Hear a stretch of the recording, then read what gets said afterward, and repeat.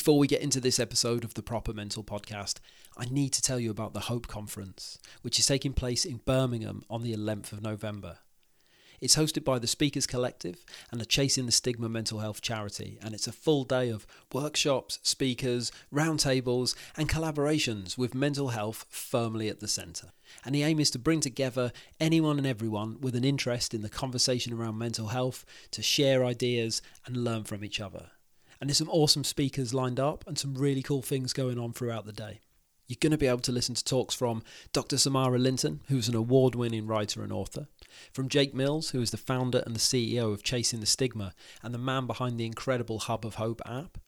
You can also hear from Hannah Beecham, who is the founder of Red Together, and Katie Neves, who is a trans ambassador and the founder of Cool to Be Trans. And I think it's going to be an incredible day and a great chance just to spend some time with like-minded people, because it's essentially a room full of people who are all committed to talking about mental health and making a difference. I'm going to be there, and in the afternoon I'll be talking all things proper mental. I'll be talking about the story behind the podcast and how the sorts of conversations that I'm trying to have and the podcast medium can play an important part in challenging stigma and inspiring change. And I'm going to be talking about a few of the things I've learned along the way. It's a non-profit event, and all the money from the tickets go to funding this year's event and hopefully putting it on again next year. So if that sounds like your cup of tea and you'd like to come along, there's a link to buy tickets in the episode notes of this episode. And if you use the code PROPERMENTAL, that'll give you 10% off your purchase.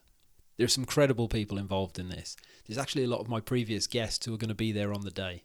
So if you've been listening to the show for a while, it'd be a great opportunity to come down, hang out with me, say hello to some of the people you've listened to me talk to over the last couple of years, and just spend some time in a really positive and compassionate space. It'd be great to see you there, and if you want any more information, go to speakerscollective.org/hopeconference. There's also a link to that in the episode notes. That's enough from me, and I hope you enjoy this episode of the Proper Mental Podcast. Thank you very much for listening. Welcome to the Proper Mental Podcast. Normalising open and honest conversations about mental health by having open and honest conversations about mental health.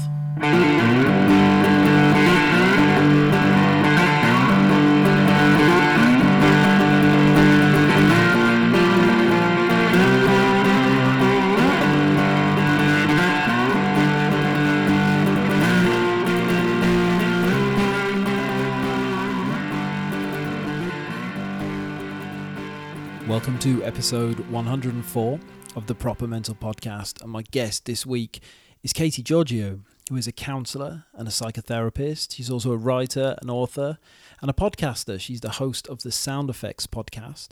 Sound Effects is a great podcast. I highly recommend it. It's all about music and mental health, and she's had some great guests over the years, people like Steve Lamacq, Alan McGee, Danny McNamara from Embrace, all sorts of wonderful people.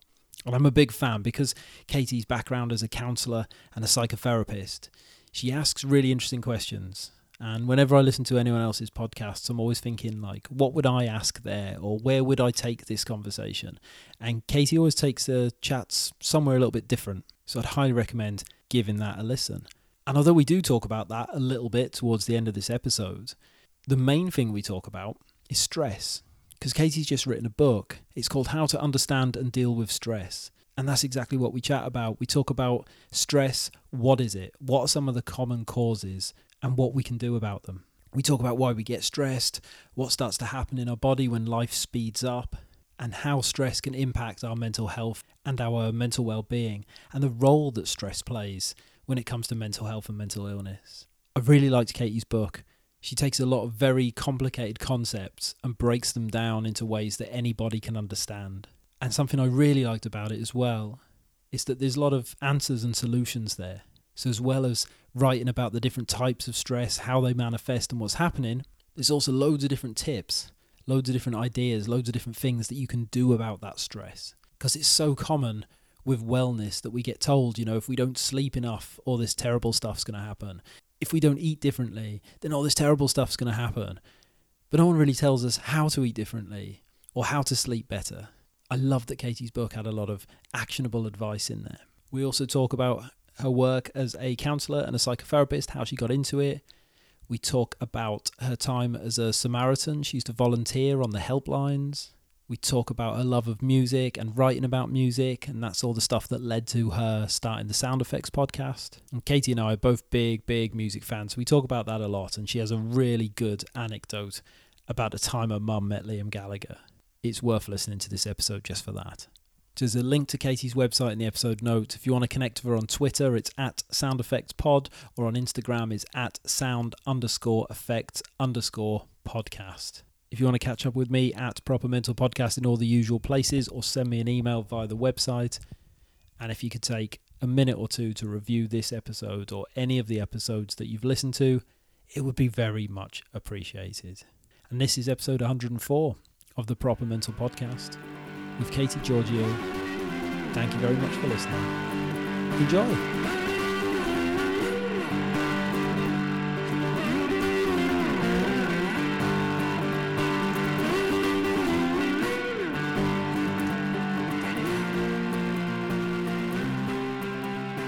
So here we are with another episode of the Proper Mental Podcast. And my guest this week is Katy Georgiou. How are you, mate? I'm really good. Thank you, Tom. Thank you so much for having me on. I said just a moment ago, I really appreciate it. But yeah, it's really good to be on here, and just amazed that you listen to my podcast as well. So, yeah. Oh, mate, well, I feel exactly the same. I find it really useful if I've got a guest on who has something like a podcast that I listen to. It makes it so much easier, because I kind of, when you get used to having someone's voice in your headphones, it makes it really easy to talk to them, because you kind of feel like you already know, even though we've never met, we've never really spoke before, but because I'm used to hearing your voice, it makes it very easy for me to just kind of drop into the conversation. So it's always a nice touch. Yeah, that's true. Actually, I didn't think of that, but yeah, it's because just even saying hello to you now, it's like, oh yeah, have heard you before, and yeah, your voice, yeah, that's good. Oh, that's cool. Well, there's I've got quite a lot of notes of things we can talk about today, and because of the work you do and all the different things you do, there's so many different ways that we could go with this conversation. And I wanted to start with one that's got very little to do with mental health at all, and it's more for personal reasons rather than professional reasons, because I know it's something that we're going to be able to talk about. But every time I get someone on, I always pop their name into Google and see what comes up. Oh, God. when I Googled you, one of the first things that comes up is a picture of a very young Katy with a certain Mr. Liam Gallagher, and a really cool story about a tambourine. And I thought, I'm a massive Oasis fan myself. I thought we've got to start there. But how old was young Katy in that picture, mate? Young Katy in that specific picture would have been the one with the tambourine. I would have been 15. So yeah, I always looked a little bit younger than what I am. So I think I look really young in that picture, but I was about 15. I don't know in terms of your Googling how much you know about my Oasis obsession, but particularly during the Be Here Now period. So I was 97 Be Here Now period, I was 14. So between the age of 14 and 15, I used to go and knock on Liam and Noel's doors all the time. I just used to go around to their houses and knock on their doors, and they weren't always in, and sometimes they were. And Liam got to know me quite well around there. And I don't know if he'd remember me now, but I used to often pop round and say hello. I never went in his house, but he was always so lovely and so kind. And I always remember how both of them were just quite happy for fans to just come round and knock on the door. And as long as, I think there was a mutual understanding that the fans loved the band, and the band were fine with them, provided everyone was respectful. They loved it. So yeah, that's why there's a picture of me outside Liam's house. And that tambourine, there is a story around that. And I don't know if you know the story. Do you know the story around that tambourine? I read a little interview snippet with you, but I'd really like to hear it from yourself. That'd be great. Yeah, I'd love to. So I'd initially told this story on Oasis podcast. So like the full background to it is on there. But essentially what was happening is that I'd gone to so I was around 15, and I thought I wanted to get Liam a present, and I think it was around his birthday, because we're in September now, aren't we? It was September time. It was his birthday, and I thought I want to get him some kind of gift, just as a fan, to say thank you, or and also for his birthday. So I'd gone to Camden Market earlier that day with a friend of mine, and like in Camden Market they've got loads of these like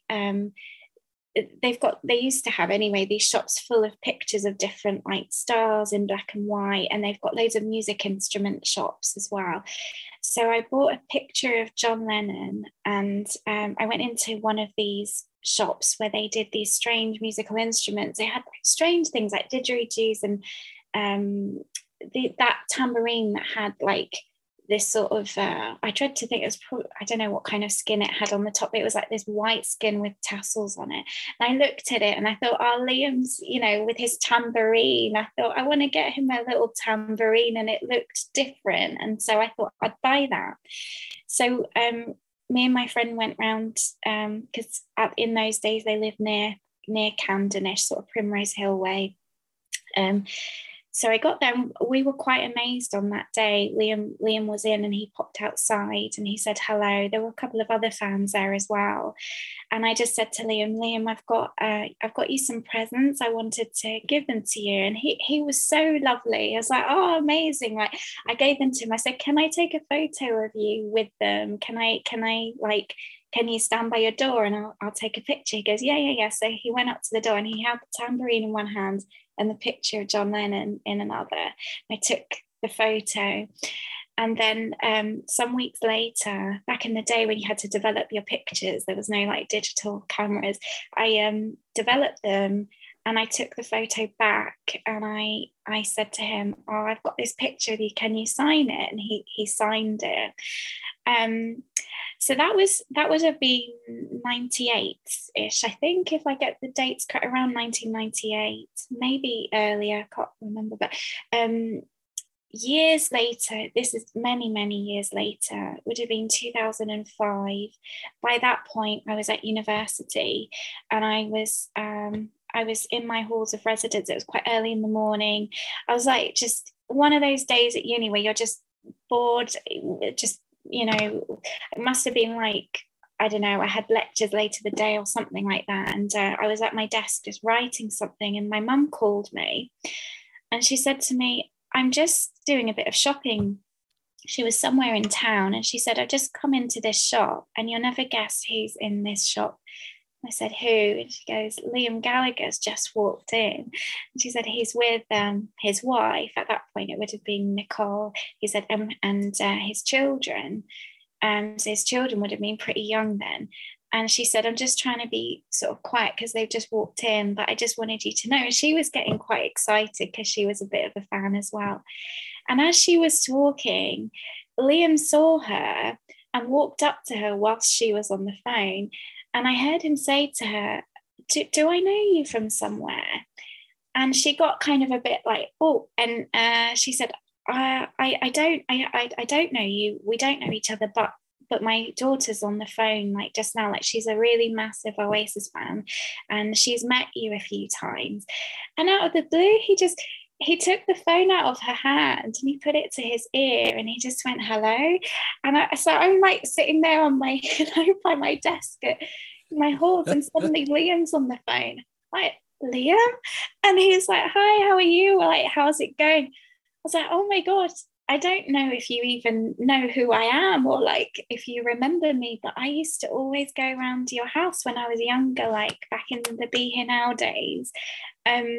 I was always popping around. Like, I have no idea if you'd even know who I was now. And he was like, oh yeah, that's cool. Like, how's it all been keeping? I was like, yeah, good. And I said, I remember giving you this gift years ago. It was like a tambourine, and I don't know if you remember it. And he goes, oh, like, describe the tambourine. And I said, like, well, it was really small, and it was white. And he goes, hang on, did it have like a skin on it? And I said, yeah. He goes, was there tassels like around it? And it was really little.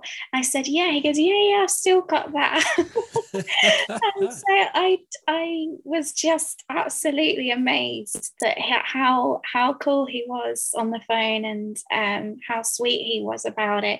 And then he remembered it, and he remembered the tambourine, and he actually described it back to me, which was amazing. And he said he's still got it. So yeah, that was my tambourine story. And that's why in that picture, it's in Time Out, isn't it? That's the picture. I think, I don't know if that was the day I'd given him that tambourine. It must have been a different day, but that was where the story came from, about giving him a tambourine. Oh mate, that's incredible. The idea that that you can just wander into a shop and bump into your mum and end up on the phone to you. That's pretty that's pretty special. Yeah.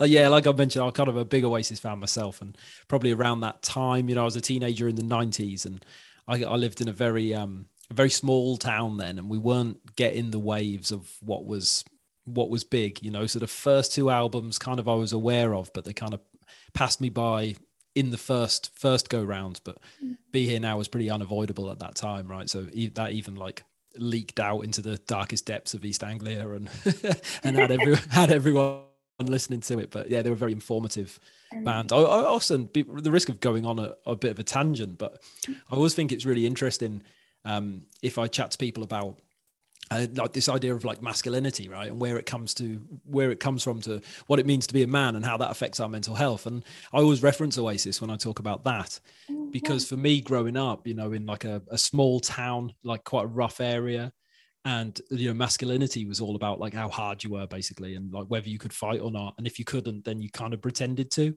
And living life where you're shape-shifting and changing with these sorts of things, and doing things you don't really want to do, and it can be really damaging, right?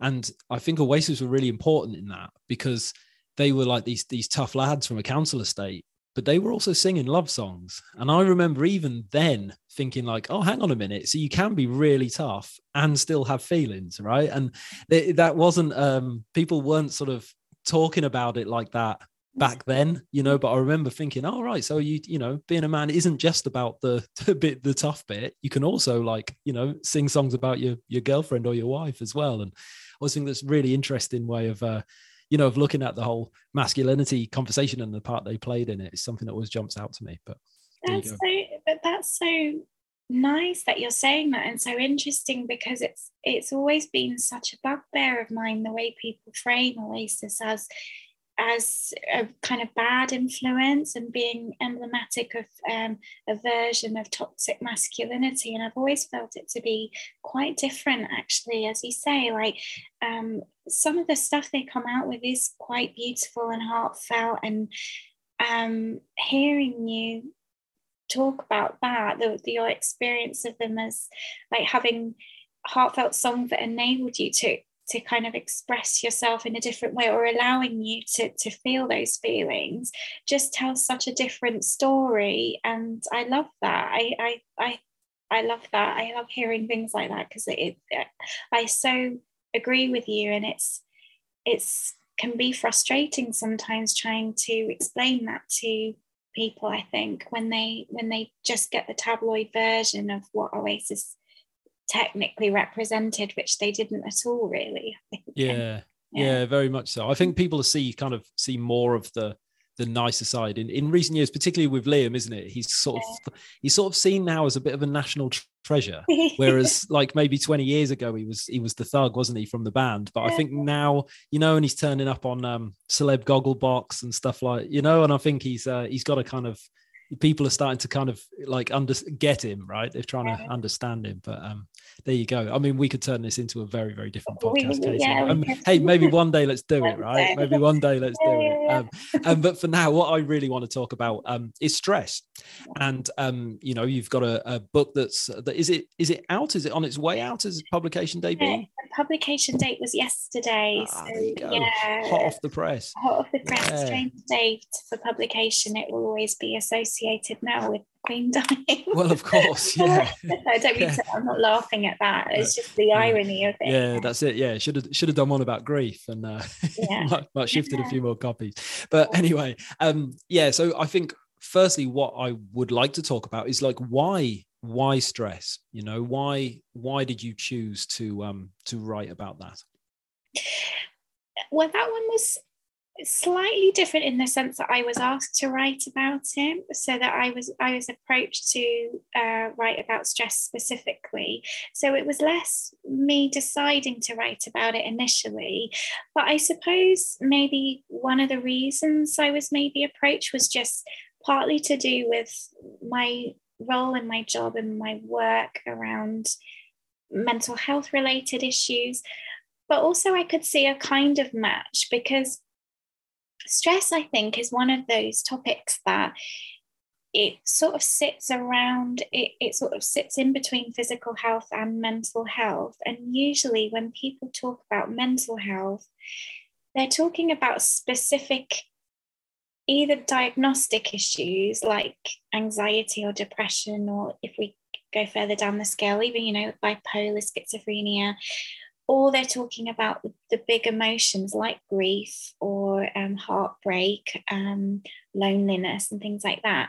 Stress doesn't tend to come into the picture when people talk about mental health as such, until you kind of think, you drill down into it and think actually stress underpins probably most of the mental health issues that exist, whether it's clinical or non-clinical. Stress is underpinning pretty much all of them. I think it's the sort of glue of all of them, really. And when you look at mental health issues, mental health, anything to do with that, the two things I would say are to do with control, lack of control, and stress, which exacerbate them. And there's a kind of, they feed into each other a bit. So I felt like it was an important topic to kind of address in terms of where stress plays a role in that. Yeah, it's a really lovely way to put it. And I think it's one of those, the more I've thought about it, building up to this conversation, the more I've kind of just dug into it a little bit and read about it a little bit. And you see more and more the links, and in ways that I hadn't really thought of before. I'd never really thought of it as being like an underlying thing through a lot of different, mental health issues. From my own perspective, I kind of often stress can be a precursor to a depressive episode. So it's like the stress of life. If sometimes life just gets busy, right? That's just how it goes. And that can empty the tank. And once the tank's empty, then I've got to deal with the other stuff, So that's kind of like that's another way that I was looking at. But I thought what would be really, really useful, because the book is in two parts, right? So in the first part is we're understanding stress. Yeah. And I think what will be really interesting for people when we look at the stress responses, some of them are very, very common and people will definitely have heard of. But as we kind of go further into that, there's a few that aren't very common, right? And I think I personally I knew out of the 5 in your book, I knew of 4 of them. So there was one there that was like, oh, okay, I've not heard of that one. So that was really, really interesting for me. And I was wondering if we could go through those 5, Katie, just to kind of to kick us off, Absolutely, yeah. So the 5, I guess you mean the fight, flight, flop, freeze and fawn responses. Yeah. Where would you like me to begin with those? Should we start with fight or flight, because they're the classics, so to speak, that people will be more aware of. Yeah. So as a stress response, do we mean that when we experience stress, that's our way of sort of tackling it or avoiding it, or is that kind of what we're talking about when we talk about a stress response? Yeah, pretty much, because I think most people really have heard about fight-flight response. I think it's become part of our language where we say it and we don't always necessarily know what we're referring to, maybe when we say that phrase. I think people understand it as that kind of primal response we have to danger or threat. And I guess people say it like it just in common language, like I had a fight flight response. But when we stop and think about what that really means, I guess we're talking about the way that we react to danger, stress, threats, and we see it in the wild. You see like animals that kind of attack and animals that flee, and I guess the fight and flight response are those two, I guess. I don't even know if I'd say they're the most common, but the most well known are those two responses, where you either sort of stay and front something out, or you run off and flee. And running off can mean anything from literally running away to sort of avoidance techniques and strategies and giving up things. And I think we've all possibly experienced that feeling where just in a state of panic or anxiety, we sort of give up. I know I've done that, where even reading a menu once, I remember getting stressed because there was so much on the menu and I didn't know what I wanted, and the waiter came around and said, "What can I get you?" And I had this sudden response of like, I don't know, I kind of just went into a weird fluster and like dropped the menu. I just dropped it and I was like, I need more time. I was like, what on earth happened to me? I had a complete meltdown. So like that kind of thing, where we can recognize it in different ways, but it can show up in very subtle ways as well. And so with fight response, I think we would typically understand that as maybe being quite confrontational. But it can also show up. I mean, the common one is running into a road. If there's like a child that runs into the road and you run to save them, it's a kind of instinctive response.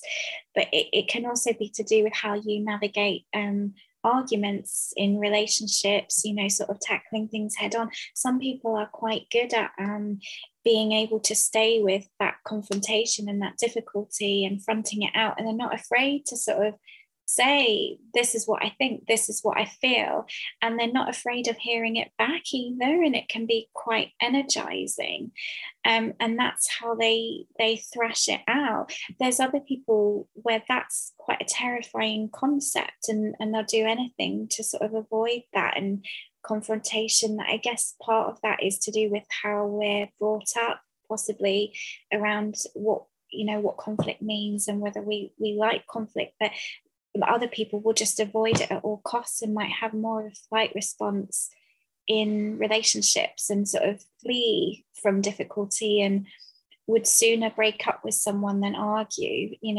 things like that. So that's fight and flight.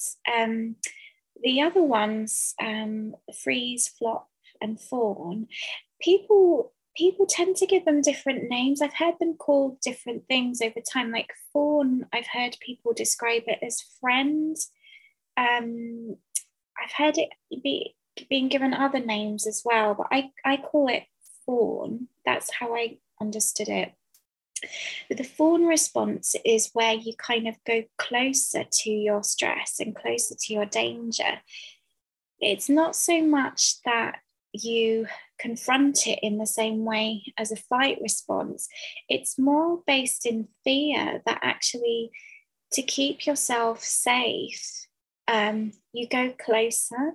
And a lot of people might recognize that. If you've ever been bullied in childhood, for example, you might really recognize that process of befriending your bullies to kind of keep safe, and you kind of become quite intuitive, knowing what the danger is, and you almost stand alongside it because you don't want to be spotted, and it keeps you really safe. And I think this kind of response becomes really important when we understand trauma and how people, you often hear in the news how when things happen to people in situations of violence, mugging, rape, all sorts of things like that, you often hear people say things like, but why didn't that person flee? Why didn't that person run away?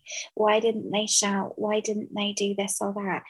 And actually, if you understand the fawn response, it can be really powerful to understand how that happens. That sometimes when the danger is so pronounced and so strong, there's no option to run away because there just isn't an escape.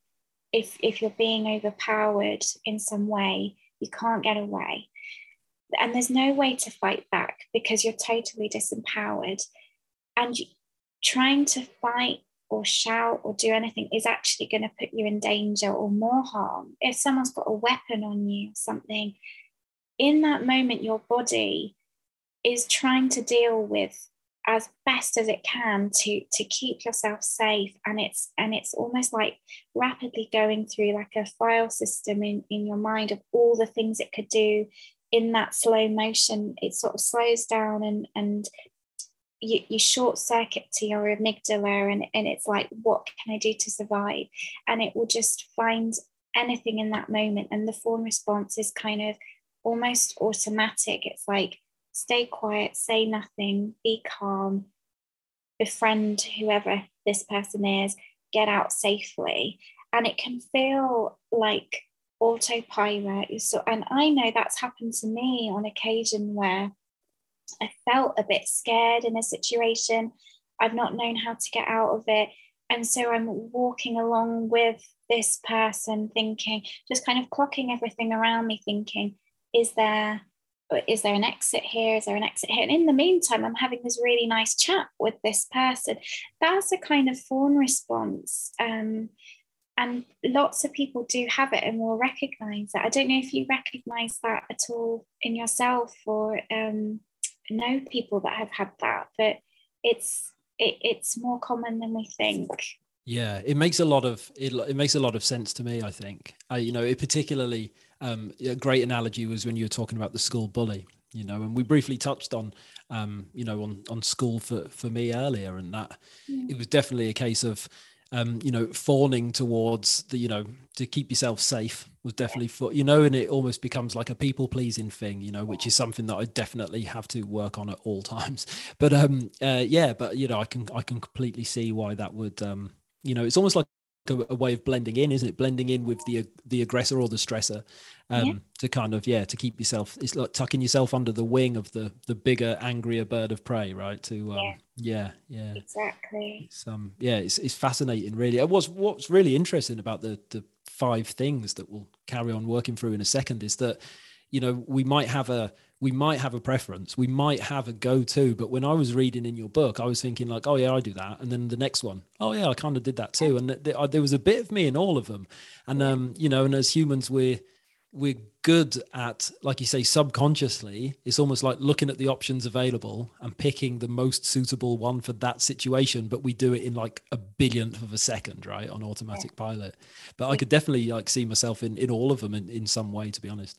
Yeah, definitely. It's that billionth of the second thing, and it's sort of a mix between assessing the situation in that moment as quickly as possible in that billionth of the second as a survival instinct, kind of mixed in with what you did in your early years. So there's some understanding that whatever in your early development, because we do whatever we can to cope, things can get hardwired. So if you had a particular response at a young age that you did, that kind of gets hardwired. So you can find that becomes your autopilot, just because that's what worked at the time.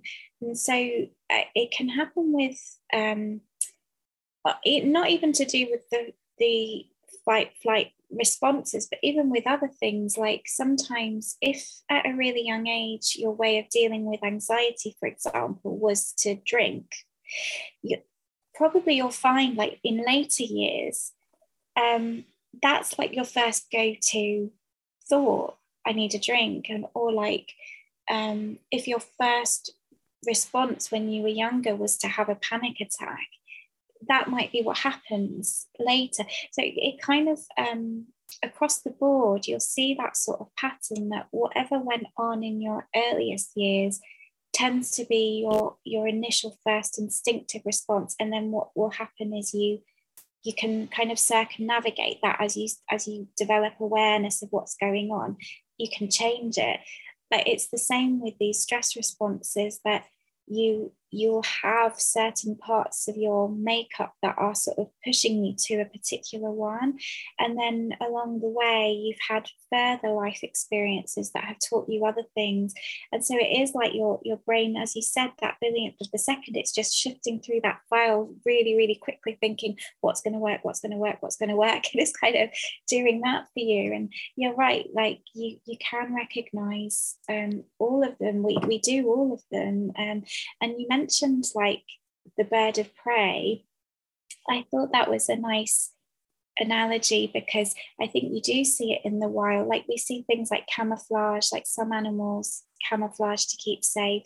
Some are very openly, outwardly aggressive animals. Like I'm thinking of like a lion that, just roar. They've got this power. But then you've got, the animals that will just flutter off and escape. The tortoise, I love the tortoise one, because you see it like their heads just go back into their shell, and you can see it in all of them, and you realize, oh, this is a primal instinctive animal thing that is common to animals, and mammals and humans are no different in that very instinctive place. Yeah. I suppose for human beings, there's just so many more things that can trigger it, right? So in the animal kingdom, it tends to be like maybe getting eaten, or, it's very, very getting away from a bushfire or whatever, but it's probably very limited.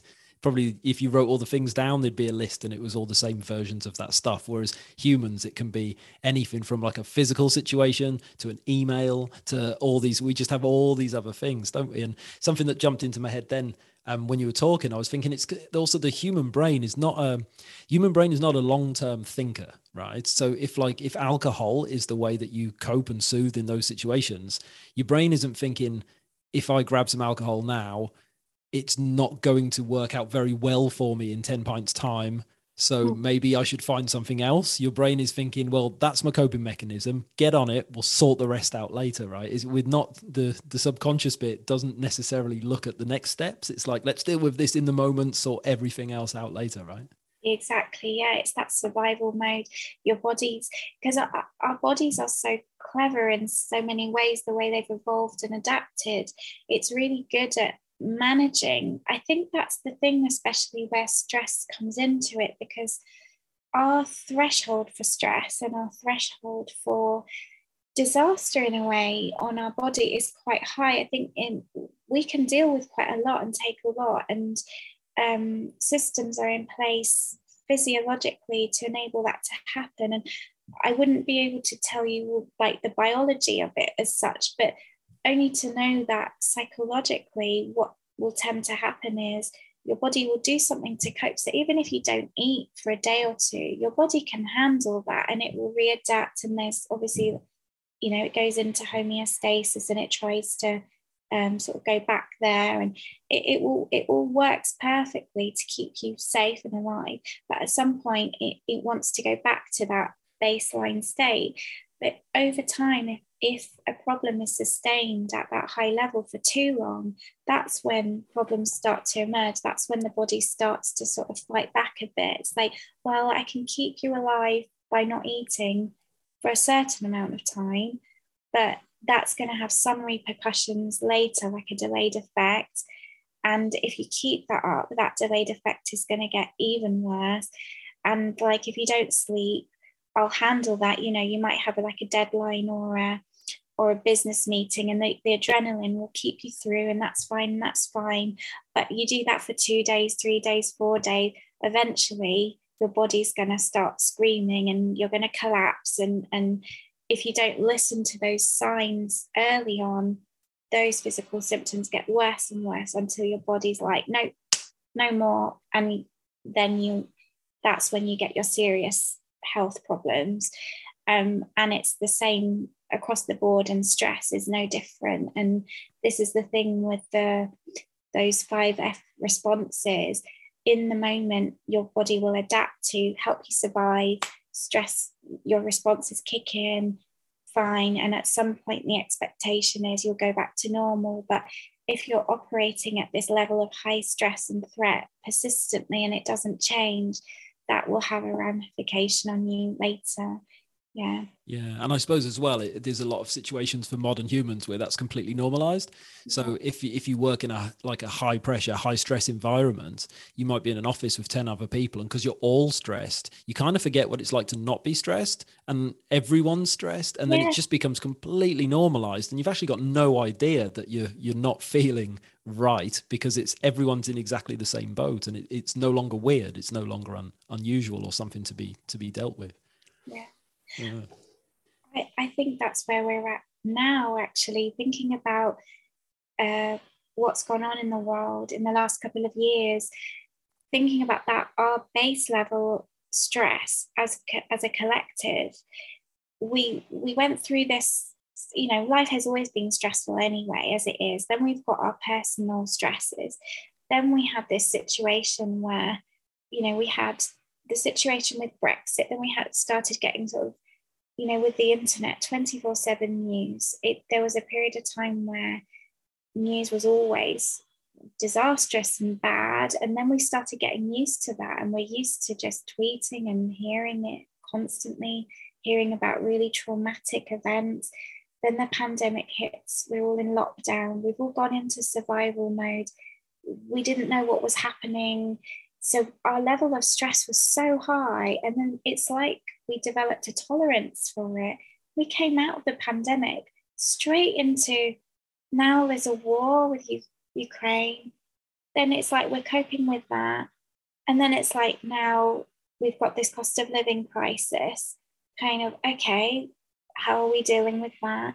Now the Queen has died. It's like, okay, what I'm aware of is that as a society, our threshold for tolerance is going like this. I'm doing this with my hands, like raising my hands up. Our baseline stress levels probably now as a society collective are very, very high. And I'm quite cautious about it, because I think in this state, one tiny little drop for someone, a bad piece of news or an event that might otherwise be quite small, can trigger that. I mean, I don't want to alarm people, but I think it's useful to be aware and know that small things can trigger us off in moments like this, and to really start paying attention to how we are and noticing what's going on with our emotional selves and mental health. And if we're prone to things like depression, anxiety, panic, even if you have any kind of diagnosis, actually notice now what your baseline stress is, because you might be primed for something. Again, I don't want to sound like doom and gloom, but it's just, I think sometimes people don't see that bigger picture. 100%. Yeah, it's really important to talk about. Some of the poorliest people that I know don't know they're poorly, and most of them are walking around in a state of stress, and they're all the ones that, when you bump into them, the ones that all they want to talk about is all the things that you've just mentioned, and they don't really want to talk about the nice things in their life or the lovely afternoon off that they just had, because they probably didn't have one. All they want to, people are just caught in this loop of going round and round and round, and it's and a lot of, I'm talking about, my experience of people that I know, well, there's a lot of health issues attached to that. And a lot of people who spend a lot of time in doctors' waiting rooms are people who spend a lot of time living in fear and stress. And there's like a correlation between the two. And like you say, we just get caught in that loop, and it's just because we can deal with it doesn't mean we should. I always think this about my kids, when something big happens in like a child's life, someone always says, oh, but children are so resilient. I said, well, just because they can be doesn't mean they fucking should be, right? Just because they can do something. But it's the same with us. Just because we can handle loads of stress doesn't mean we should be walking around handling it all the time. It's just not how it works. Yeah. So so we've done 3 out of the 5. I'm completely lost where we were there, mate. What was what's up next? We did fight or flight and fawn. We've done and fawn. Yeah. The other 2 were freeze and flop. So freeze is probably quite a recognizable one. That's when you're kind of a rabbit in the headlights, that kind of like you kind of feel paralyzed, like it's too much, I don't know what to do, I've got list paralysis. Like I think a lot of us will have been there, where like even writing a list feels too much, sending an email feels too much, even asking someone to make a list feels like another chore, even asking someone, what do you need, what's wrong, it's like I don't know what's wrong, I can't say what's wrong, I'm so paralyzed, I don't even know how to voice it. That would be your sort of freeze response, and it's just like everything just stops. And certainly I think people recognize that, like if a car comes at you, a lot of people would just freeze, like you're not running and you're not fighting, it's just freeze. And I think again that's an instinctive response of like in that billionth of a second, as you said, you're assessing what to do. I think it's that kind of moment of like the spotlight's on you and you're trying to figure out what's the best situation now. And in that moment it's like you become a bit of a statue. And again, that happens when you're in real danger. Again, it happens with traumatic incidences. Again, when people say, why didn't the person shout or fight or whatever, well, they could have had a freeze response and just frozen and not known what to do. So that is so instinctive, and it's quite a difficult one to get yourself out of cognitively, because it can feel very physical. But that would be the freeze response. The flop response is an interesting one, because that is a kind of, it's sort of like freeze, but it's a complete breakdown of you. It's almost like a dissociation. You might faint, or you dissociate. So dissociation is when your body and your thoughts just completely disconnect, and it's like you're not real. And it can be anything from a mild version to quite an extreme version. So really mild versions of it would be like zoning out and going into a daydream. That can happen for people like when they're in the shower. I know it happens to me. Like I just zone out in the shower, I start drifting off, and like 10 minutes have gone by. I'm like, oh, I was just drifting off there. I don't know what that was.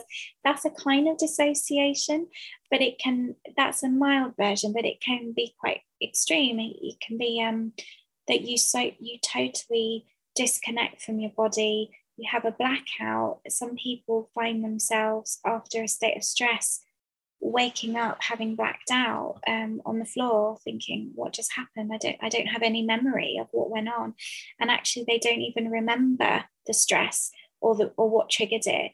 They've just gone completely blank. But it happens so instinctively. Stress happens and they're gone, and it can go all the way from that to sort of slightly more on the side of a disorder. There's sort of dissociative disorders that go along with that. I guess that's a slightly different thing, because then you're talking about sort of real historical pattern of trauma. That can be the case for people who've had like serious neglect and abuse in their life, with violence, sexual, racism, all of that, and that can trigger a much more complex relationship with that dissociation later. But it's all along that spectrum. But that would all like sort of sit along that idea of a flop response. It's called flop. I guess it's quite a good word for it, because your body just flops out on you. It's like short circuits. Yeah. Wow, it's fascinating. Obviously these things, they can be quite awful when they happen, and they're often in response to something that can be quite awful. But to step away from that and look at it as a mechanism, like it's incredible that we have all these, we, for various reasons, some of which we talked about, we might not be using them appropriately or at the right time, or they might not be healthy long term. But the fact that there are all these systems in us as humans that enable us to respond in this way is it's like, it's impressive, right? Like, it's the Yeah, supercomputer that is the human brain. Is like, it's fascinating that there's all these things going on, essentially to keep us safe. That's really the underlying thing, is why we do all these things, right? It's just to try and like stop us, experiencing harm. yeah, exactly. That's exactly it. It's keeping you safe. And even, I heard this wonderful phrase. I'd never heard it before, but it really stayed with me. It was from funnily enough, it was a training tutor that said it. When people think of something like psychosis, we've got we've got very funny ways of looking at it in our society. I know different societies see it very differently, and something like that can be understood sort of prejudicially. But when it was described to me as psychosis is a capacity, it's the capacity that the brain has to disintegrate in moments of great trauma so that you can survive. I thought it was beautiful because it sort of reframed it as like, actually it's a survival mechanism, and for whatever reason why it's happened, we all do actually have that capacity. So if things get really bad for us, we have that capacity to stay safe and not die to that extent. I thought it was a nice way of, when I heard it, putting it, and I think that's, if we thought of all of these stress responses as our innate inbuilt capacity to cope and survive, it helps us understand that is our body looking after us, even if it doesn't serve us well in our current society. Yeah. Yeah, that is a beautiful way of putting it, isn't it? And it kind of like, it goes against all the, all the stigma and all the fear and all the misunderstanding of something like psychosis. It just puts it in a way that's kind of like, oh yeah, that just makes so much more sense. It makes it so much more, easier to understand. Yeah, definitely. So the second half of your book is about managing the stress, Yeah. and like, there's a lot to go through there, right? So I'm not going to get you to go for every single one. But like, one thing I really like is there's so many different options, and it's something I get on my high horse quite a lot, is this whole conversation, for example, around mental health awareness, right? And I always say, well, all we're doing is screaming mental health awareness, but we don't tell anyone what to do when they're aware. For me personally, my life got a lot harder once I was aware I was mentally ill, because I didn't know what to do with it. And I Yeah. think, so I love that there was so many options, because again, quite often when we're looking for help with something, we might see the top 2 or 3 stereotypical things that are always recommended on Instagram and go, well, none of them fit me. None of them work for me. Now I haven't got anything. But the lovely thing in your book is that there's so many different options, and I think that's really hopeful. If someone's experiencing stress and they're like, I don't know how to deal with this, I don't know what to do, that, all these little techniques, there will be something for everyone, right? It's just a case of making people aware about all the different stuff that's out there, rather than just telling everyone to go and do yoga and that's the end of it. Yeah. Oh, that's really nice that you felt that way, because I was quite worried about that actually. When I wrote it, it was really important for me to be really mindful of that, exactly of what you're saying, that there is so much out there, and I think people most of the time are quite well meaning when we talk about mental health. But you're right that sometimes the solutions provided can feel quite light, and to some extent even a little bit patronizing for people. If they've gone through real hardship, it can be a bit much to just say to them, go for a walk, or, as you say, do some yoga, which a lot of people are probably already doing and already know about. So I was very conscious of that in the book, and I wanted to be aware of it. And at the same time, I'm aware that those things are mentioned in the book. So I do mention walking, and I do mention yoga, and all the rest of it. But I do also try to bring other things, and I talk more about like the different types of therapy that you can get. I wanted to talk about things like PTSD and complex PTSD and EMDR therapy and stuff like that, because I had such a small space. The book is tiny, obviously I've got it here, and there wasn't, the word count wasn't huge, and I had to pack quite a lot in a small amount, and I was worried about kind of being too generalist. So it's really nice hearing you say that for you feel like there is a lot that people can take. That's really nice to know, because that's what I wanted. Oh, mate, yeah, you try one thing and it don't work, we'll try something else. And it's when we feel like we're running out of options that hope starts to fade. And once hope starts to fade, then it's a really difficult, it's times get tough when that starts happening, right? So if we've got more stuff that we can try, we can we can mess about with. And some of the more and I'm talking sort of like self-care and wellness in general here, not just stress, the sort of wider mental health conversation, but some of the more general stuff, when it doesn't work, like from my own experience, I tried all the things you're supposed to try, and I just internalized all that when it didn't work. So for me, going for a run didn't work. It was my fault. It wasn't that running was not the right tool for the job. It wasn't that it wasn't appropriate. It wasn't that, I was like, killing myself on long runs rather than, rather than just going having a nice breezy jog around the park. None of that mattered. I was always like, that's my fault. I'm too broken. I'm,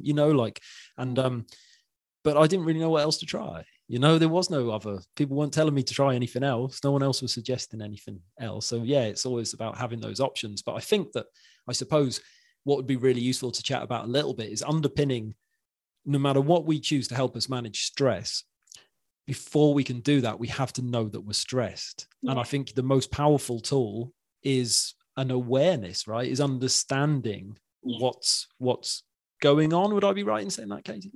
Yeah, definitely. Awareness, knowing that you're stressed and being able to say it out loud to yourself. I'm stressed right now. Yeah, absolutely. I think that I hope I got that across in the book. The fundamental part is recognizing it in yourself and learning how to recognize it, not just sort of saying I'm stressed, but really attuning to your own intuitive understanding of your body and how you understand yourself, because we all know ourselves really well. We are the experts in our own lives, and I think what we can tend to do sometimes is defer our knowledge to the doctor. We're very accustomed, I think it's just ingrained in us, there's a problem, go to the doctor, there's a problem, go to the therapist, which is great. Obviously they are the experts, they do know what they're talking about, but at the same time we do have an innate wisdom that we can work with, and we know when we're out of sorts in a way that other people won't. So for someone else, having a bit of a heart flutter might be normal for them, and they're like, I'm always getting heart flutters, it's nothing.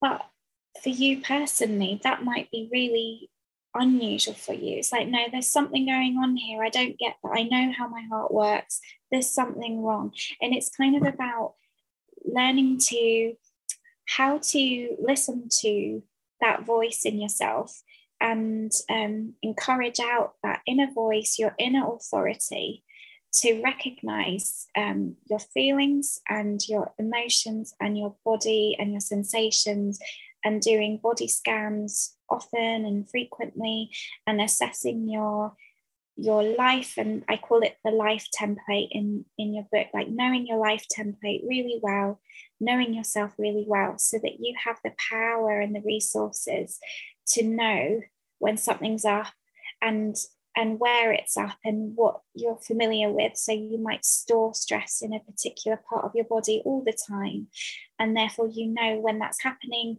okay, here it is again, I must be stressed or something, let's look at my life template again. And it's kind of, I wanted to empower people a little bit to hear their inner voice a bit in that sense. Does that answer your question? It really does. Yeah, no, it really does. And we do know when we're stressed. We tend to be kind of almost towards the peak of it. And like you said, then people go, oh, I'm so stressed, but they won't change anything.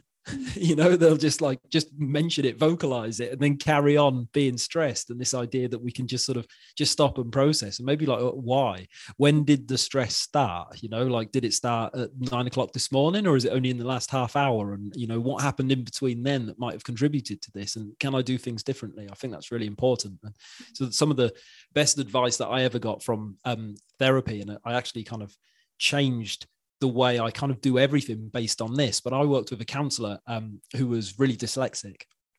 And he also had a son who was very, very dyslexic. And he used to say they had to have loads of processes and systems in their house to make life more manageable, for living it with dyslexia. And he said to me once, what's good for dyslexics is good for everybody.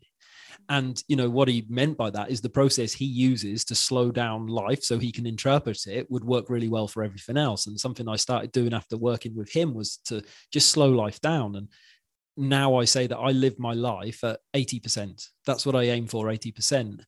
Then when it speeds up, because it will, because life does, I've got 20%. I can absorb it. I've got a little cushion.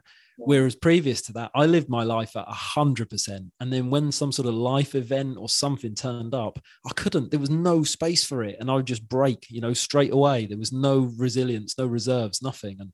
But by having that awareness of trying to, and it can even be like stuff, I think, because stress is quite accumulative, right? So, if we don't process it, it stays in us and we just stack stress and stress and stress. And if you're going to be stressed at work, then, maybe 5 high intensity gym classes isn't the best idea, because that's a form of stress as well. And we can juggle other aspects. It's a bit like Tetris, right? We can juggle other aspects of our life to fit in, because you can't avoid stress. You can't, it's going to be there, right? So how do we manage it? How do we look at the bigger picture and look at our triggers and kind of put it all back together? And I think that's the key. And like I said, there's so much useful information that you've laid out in your book to help people do that. But it's made me think a lot about stress and how that impacts, from my own perspective, how it's impacted my own mental health over the years. And I think a lot of people will be listening to things you've just talked about and kind of, there'll be a lot of aha moments in that, because it's certainly given me a few, definitely. Yeah. Oh, fantastic. Yeah, that word cumulative that you used is exactly it. It builds and builds. And I like that Tetris image, actually. It's a good image. Yeah, and I was to add to that, I was going to mention relationship stress, because I think when people talk about stress, they tend to be stressed in relation to things or events. But we're social beings, and we're quite relational. And I kind of talk about relationships with people, and you could think of relationships in sort of 3 levels. You've got your relationship to yourself, your relationship to people in your life, and then you've got your relationship to the world or society in a way. And all 3 of those things can create stress. And if you can sort of do an audit to your relationships with these 3 things, that can sometimes be quite helpful, because you can be quite content in 1 or 2 of them and not in the other. And you can sort of zoom in and out of them a little bit, see, well, where is the stress? Because right now, as I would say, a lot of us are going to have the stress in relation to the world. I think we've got a lot of that going on. So if that's there as a baseline, then it's going to potentially make our ability to be present with the people in our lives maybe slightly more tricky, or our relationship with ourselves maybe slightly out of whack. And, being aware of what the relationships are, like work and home life and all of that, and how happy those relationships are making you. Because I think we forget that stress can be because of the people we're around as well. So yeah, very much so. Yeah. And we can transfer it too, right? So you might spend the day getting stressed at work and then come home and snap at your wife, and it's like your wife hasn't done anything. It's not her fault, but but it's the work stress carried over. And I suppose it works the other way, right? If your relationships with the people around you are causing you stress and maybe you don't realize it, then you're going to turn up at work, or whatever other hats you have to wear in life. You're going to take that into those and lay it out. Yeah, a lot to think about. A lot to think about. Yeah. There's a couple of other things. Are you all right for time, Katie? I'm very conscious of your time this morning. Yeah, I'm okay for time. I made sure that I pushed everything way back so that I would to kind of do what you said about 80% and I've allowed extra time just in case. So yeah, go for it. Fantastic. Yeah, cool. So there's a couple of other things that I wanted to touch on while I've got you. And I know that you did a little bit back in the day, a little work with the Samaritans. Is that right? And I was really interested in that process. And I suppose why you decided to get involved in the first place, because that stuff like that really interests me, is why people decide to put themselves out there to help other people, because it can be a lot carrying, helping other people with their stuff. You often end up maybe like carrying a few of those bags yourself. And I'm really interested in that process and what inspired you to go and to work with the Samaritans in the first place, and how that was for you. Yeah. So yeah, the with Samaritans, there were two things that happened, because I started out as a Samaritan volunteer. So I was on the helpline, and I was doing that for 4 years. That's what I began doing. But halfway through that, so when I was about 2 years in, I also started working for the charity full time as well. So before that, I'd been a freelancer. I was freelancing as a journalist, like sub-editor, and then it was around that time. It was not long after, obviously we had that recession in 2008, but sometime after that, kind of 2000 and going into 2010, work was really getting quite scarce at some points, and I felt like I wanted to do something more full-time, which is why I ended up working for them full-time. But in terms of why Samaritans specifically, was that if I go back a bit, and I hope I don't waffle on, because I just kind of get my thoughts clear here.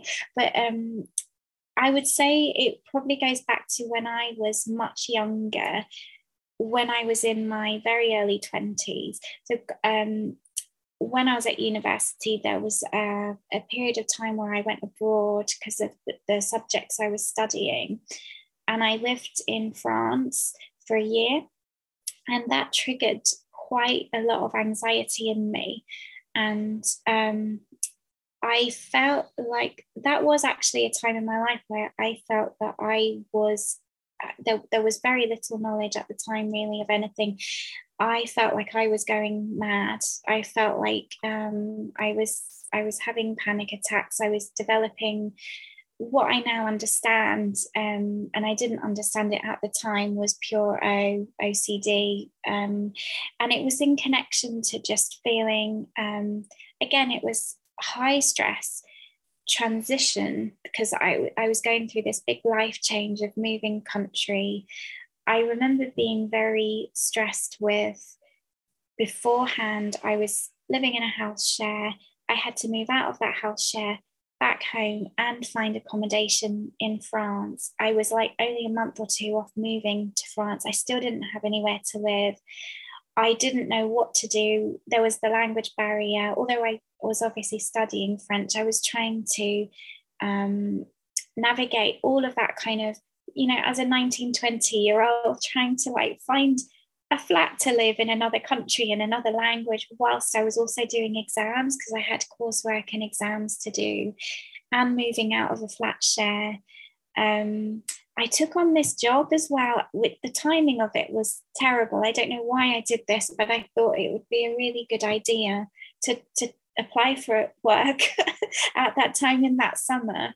And the particular job that I applied to do, gosh, I'm amazed at myself thinking, why did I do this? But I just wanted like a part-time job just to make some extra money. So I decided to join my student union nightclub. I don't know if you remember this nightclub called Kaleidoscope. It was like an indie nightclub. And I decided to work in the box office, which meant that every Saturday night I would be up from I'd get there for like 10 o'clock, and I'd be there until about 3 or 4 in the morning. it's such a bad thing to be doing when I'm trying to move out of a flat and find accommodation and like move to another country. Taking on a job where I'm changing my sleep patterns on top of that it's really terrible. Whilst at university, whilst studying, like what was, oh gosh. So I can see clearly when I look back that what I had essentially done is raised my stress levels to such an extent, totally out of my awareness. And there were other things going on as well, because friends of mine had had some bad news, and I'd heard some horrible things. I had a friend who some years previously had attempted to take their own life, and then I'd heard that they had disappeared for a while, and then I'd heard that they were okay. So there was a lot of emotional things going on as well.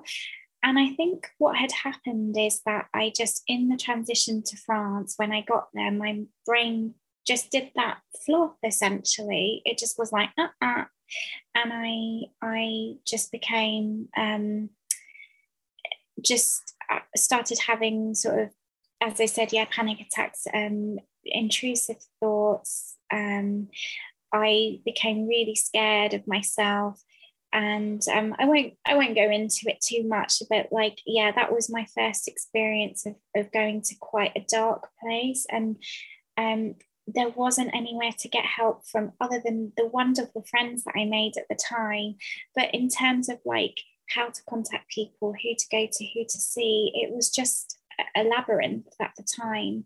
And there was also the fact that I was in another country. I didn't know how the system worked, and I ended up getting in contact with my university counselling service, and I met these wonderful psychologists that were I went to King's College University, so it's attached to the Maudsley, and it was a really fortuitous email that had landed in my inbox from the Institute of Psychiatry, from students doing a research paper on anxiety. And they had this questionnaire, and they said, like, have a read of this questionnaire, and please, like, if anyone wants to respond to the questionnaire or be a volunteer or a guinea pig, we'd love to hear from you. And when I read through their questionnaire, I was like, oh my God, this is me. Everything I was reading, I was like, this is me, this is me, this is me.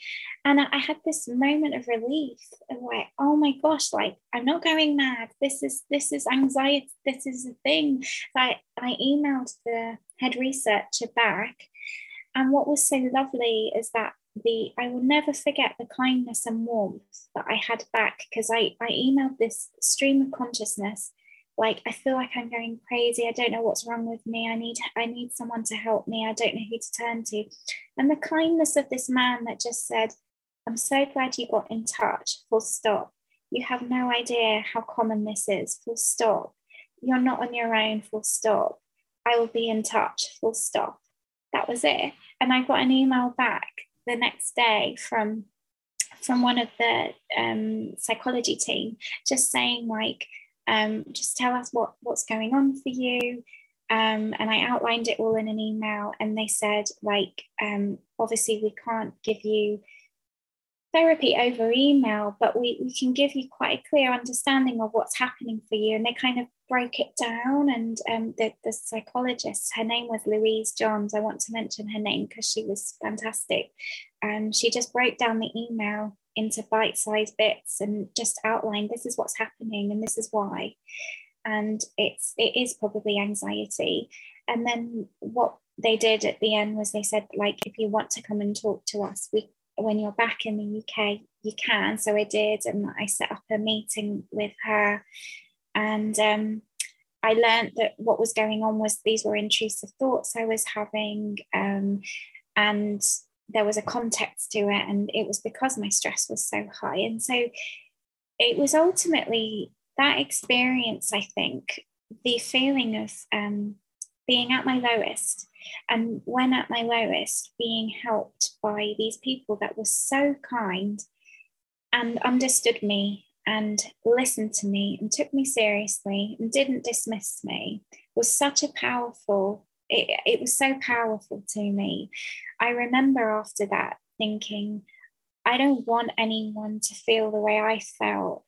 And I just wanted to, it was like, I think this happens to a lot of people when they go through something, that one of their first instincts is you start to notice other people who are going through these things, and you just want to help and support them. And I always remember that kindness of those people that responded to me. I remember, they were really respectful, they took me seriously, and they were really kind, and they didn't judge me. And I will always remember those qualities. So anytime I see a client now, or encounter anyone now, I will always remember that, remember how I felt and what I was met with. And I make sure I do that to them.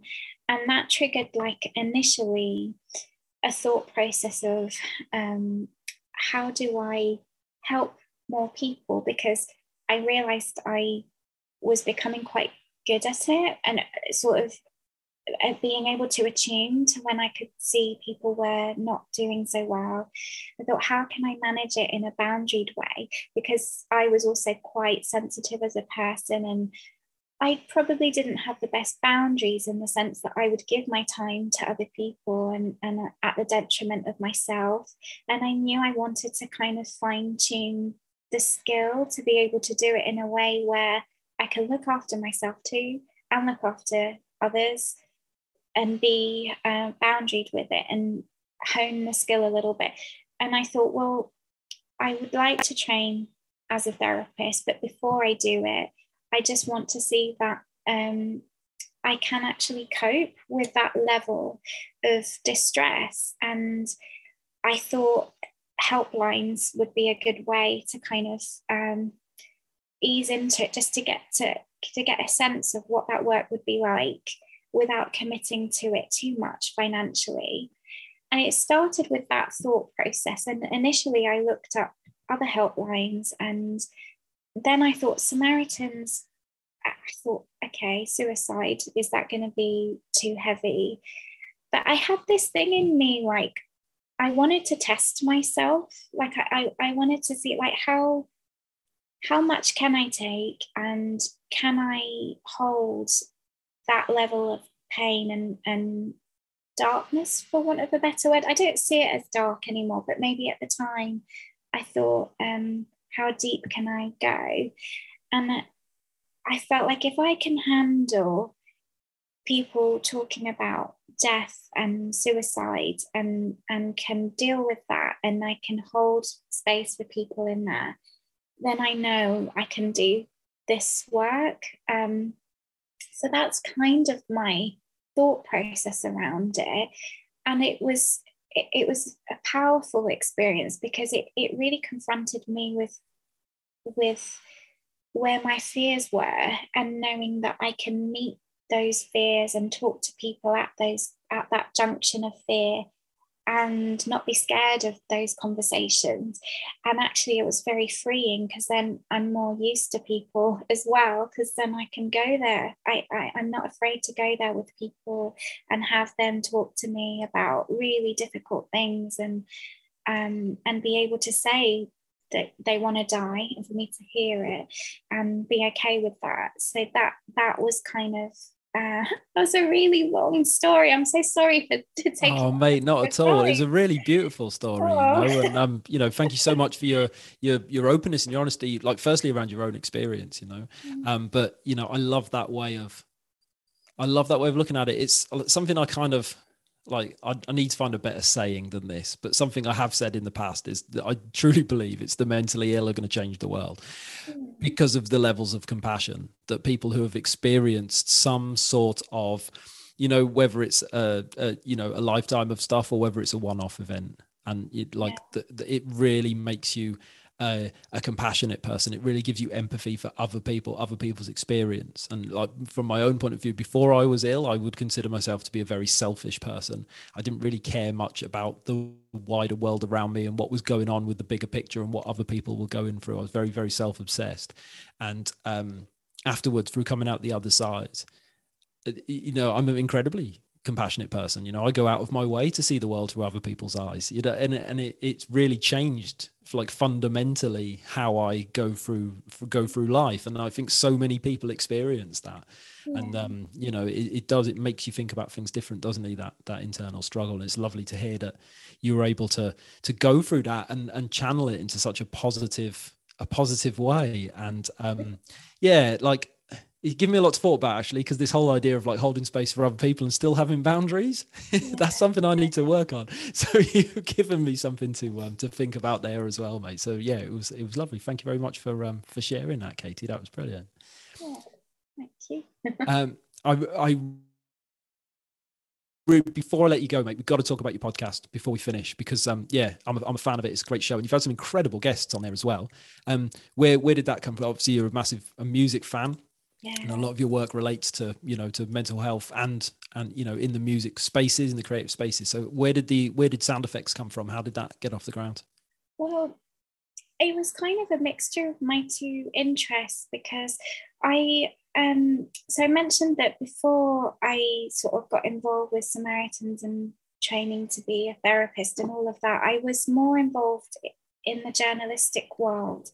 I still am, but I write more about mental health, as you know now. But when I started out, like, because I was such a music fan as a child, music was everything to me. And I think in many ways that's where my identity lied. I think people always like have different ways of identifying themselves, but for me, I really identified through the music I was listening to, felt like I belonged. And a lot of the friends I created, a lot of that was often based around music and conversations about music and our love of certain songs and the passion around it, and going to gigs and just how much meaning there was there. And that initially triggered, that was the interest I had as a young person, that inspiration of thinking, how wonderful would it be to be a music writer and a music journalist. And probably around the same sort of time when I was talking about the days I used to go and knock on William and Noel's doors, that was around the time I used to read so many interviews about them in the press. And obviously those were the days of, like, the music press were brilliant in those days, because you had like Melody Maker and NME and Select and Q, all of these magazines, that so many of them have gone, and I'd read so many of them. And what I loved was the in-depth interviews, those really long form pieces where it was the only way sometimes you could get to know your favorite bands.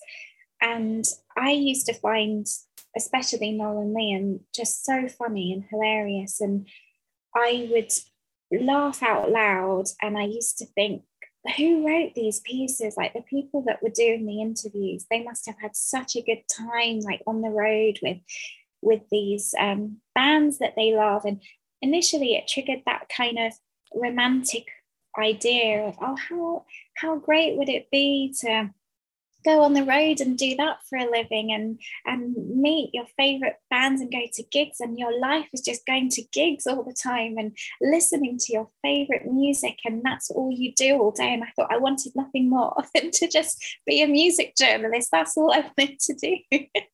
So it started with that, and then I started, like, obviously I was young, so it began like just writing bits and pieces for myself. And then when I got a bit older, like working for the student newspaper and doing music reviews for them.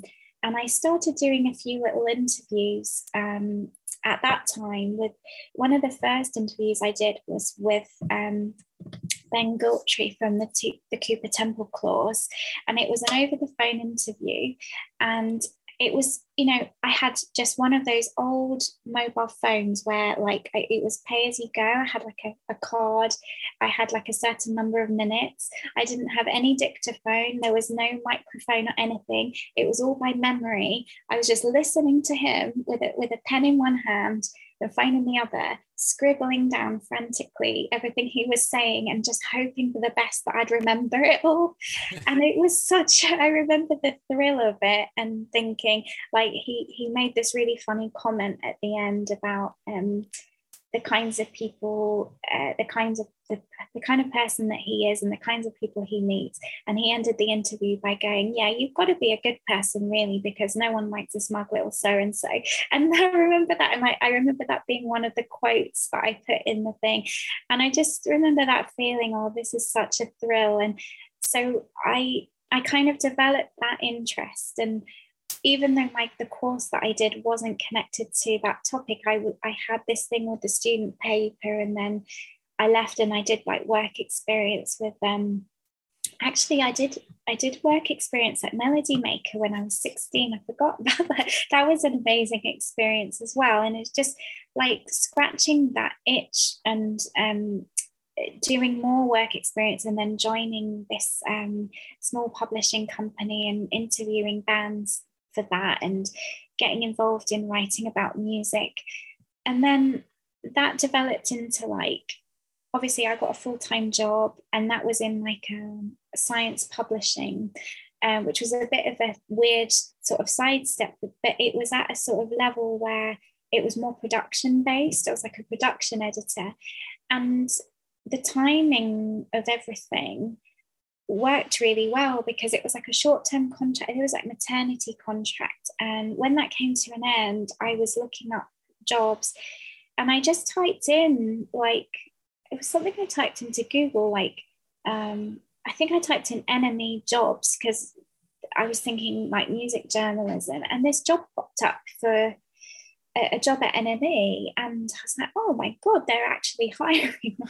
And I applied for it, and to my surprise I got an interview, and they knew I was leaving my previous job, so it got down to like the last two people, and I just missed out on the job to the other person. And they said it was really, really close. Like they said, you know, the other person just had slightly more experience than you, but because you're leaving, would you like some freelance work? And then they just offered me, I became a sub-editor there.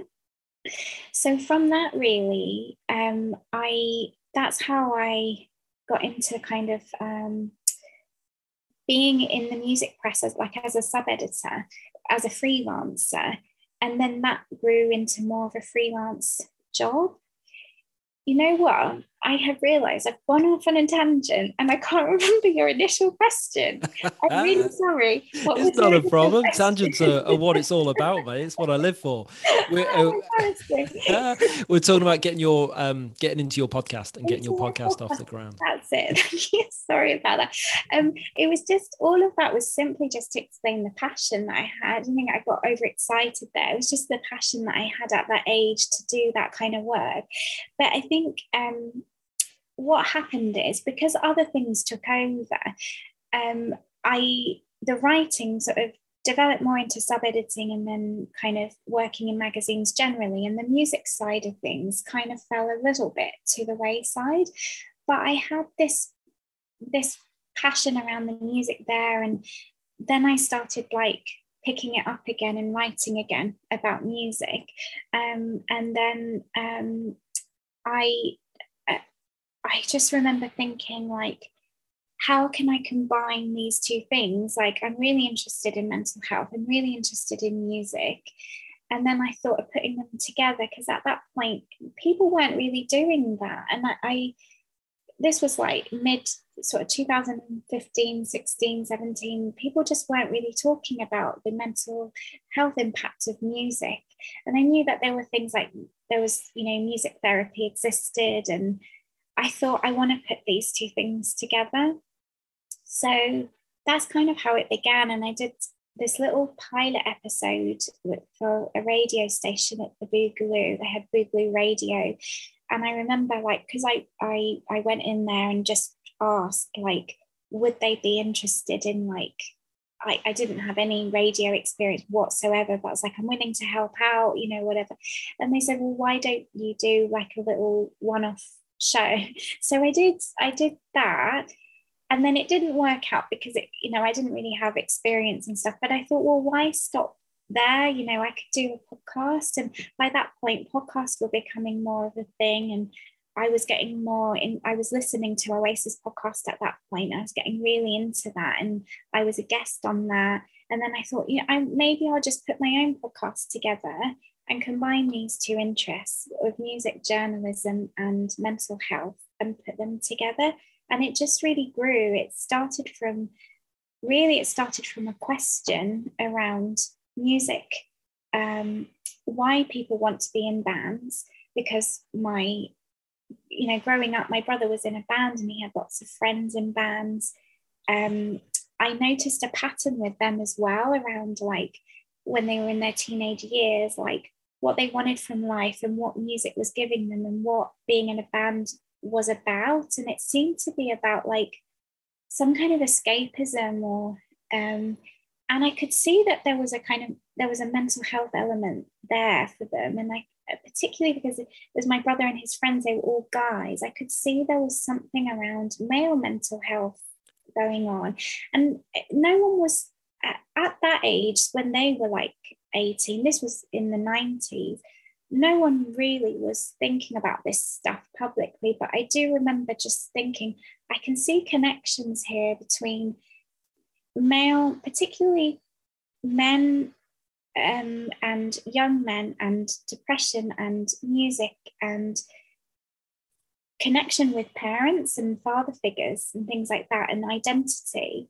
And I just thought, I want to put all of that stuff that I remember together and bring it to the podcast and explore this question a bit more and mix it in with the stuff that I did at Samaritans and all the stuff I learned from that about, suicidal awareness and all that stuff, male suicide, and bring it all together and put it in one place, which is where it kind of all began. And so it's kind of exploring the whole side of music and mental health from music industry, musicians, and how music impacts us, and talking to musicians and talking to academics and experts as well, and just sort of leaving no stone unturned in a way in that respect, just kind of really exploring the area. And I can see how the topic has grown and developed in other places. Like there's loads of people talking about it now, and there's more podcasts and books have been written about it. And it's great because it feels like this area is growing, but that's where it began, like just the seed of this idea. Yeah. That's actually fascinating to hear you talk about that, because when you talk about like, teenage boys and mental health and music and stuff like that, I could really, really picture myself in that bracket, as a teenage boy wanting to leave the small town I was in and a music obsessive. And, all the songs I would listen to around about that period, all the Oasis ones, it was all, like Stay Young and, like all the ones about like moving away or moving on or hanging on to your youth. That sort of element to it would have been my constant playlist around that time. And I definitely would have been experiencing like mental health disruptions around there too, that I didn't really know what they were. And I think there really is a conversation in that somewhere. Yeah, that's brilliant. It's it's a wonderful show. It's really good. I really enjoy it. One of the things I like about it most is like, partly some of the guests you've had are incredible. There's some wonderful names there, but I think from your perspective as a counselor and psychotherapist as well, sometimes your episodes goes places that I wouldn't have predicted by looking at the guest on the thing. I really like that. It'll be a bit of a conversation, and I kind of think, as a fellow podcaster, I often think when I listen to other people's, I think, what would I ask then, or what would where would I try and like take this? And that's yours always go somewhere where I kind of you can hear the work, the other side of the work that you do in the way that you speak to people, and I really enjoy that process. Thank you. There you go, mate. There you go. Katy, I'm gonna have to go. I'm really conscious of your time, but no worries at all. I kind of feel like there's a follow-up episode out there somewhere, because that time flew by. That was so easy, and it was just lovely. And we didn't even really get into music, which is something that I can talk about all day long. So who knows, right? Who knows? But thank you so much for your time today. I really, really appreciate it, and it was lovely to meet you. So lovely to meet you too. Thank you so much. I really appreciate it.